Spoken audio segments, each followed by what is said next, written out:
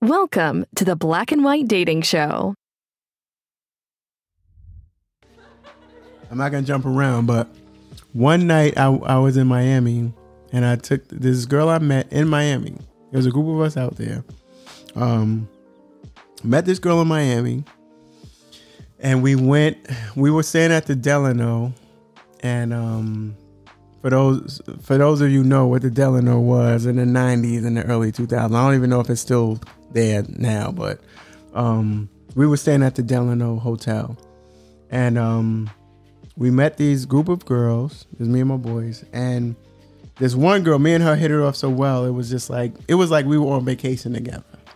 And this was late night. Like, we went from the pool, we went on the walk on the beach. We went out to the water. And let me tell you, we were in the water, frolicking around. Frolicking, you know what I mean? Doing the notebook stuff. You know, I was being Ronnie Romance. They call me Ronnie Romance in these streets.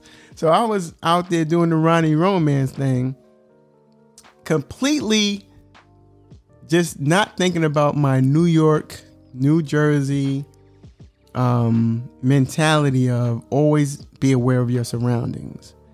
And when I looked up, there were 4 dudes on the shore, because now it's late night, right? So we in the water and the beach is going up, right? Oh my God, are you naked? No, we weren't naked. Oh.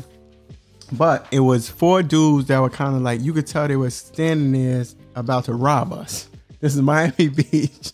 I was about to get robbed. Now, this is what I had on. I had on probably Air Jordans at the time.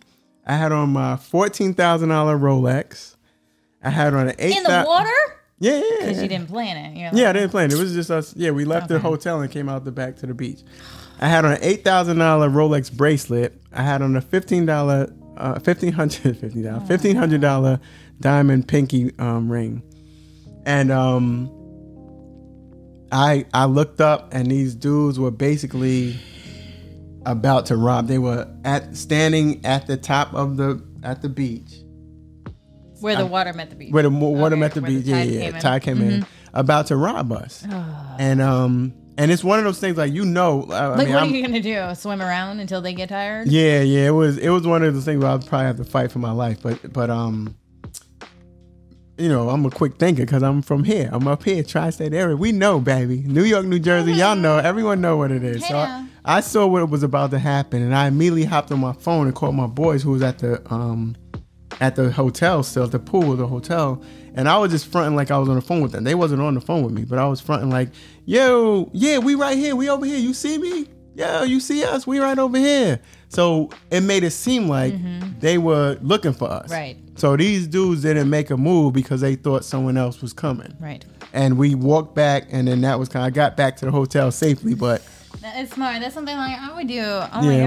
Almost got my life taken. At least my jewelry taken that night. Oh my God. How did you ever see those guys again? No, that was it. That was late. That was like late night. So you just see like silhouettes? Yeah, they were standing. Like I saw one of the dudes standing like this. So whenever someone's standing like this, looking at you with their hand over their mouth, and then the other guys are standing there like this with their hands in front of them. Oh my goodness. We look like food. We call that food. Like, you look like food. When you look like food, you're about to get eaten. My first thought was you were with their girl. No. These girls were from California. They wasn't even from over there. So I knew I was about to get robbed. That night I was about to get robbed.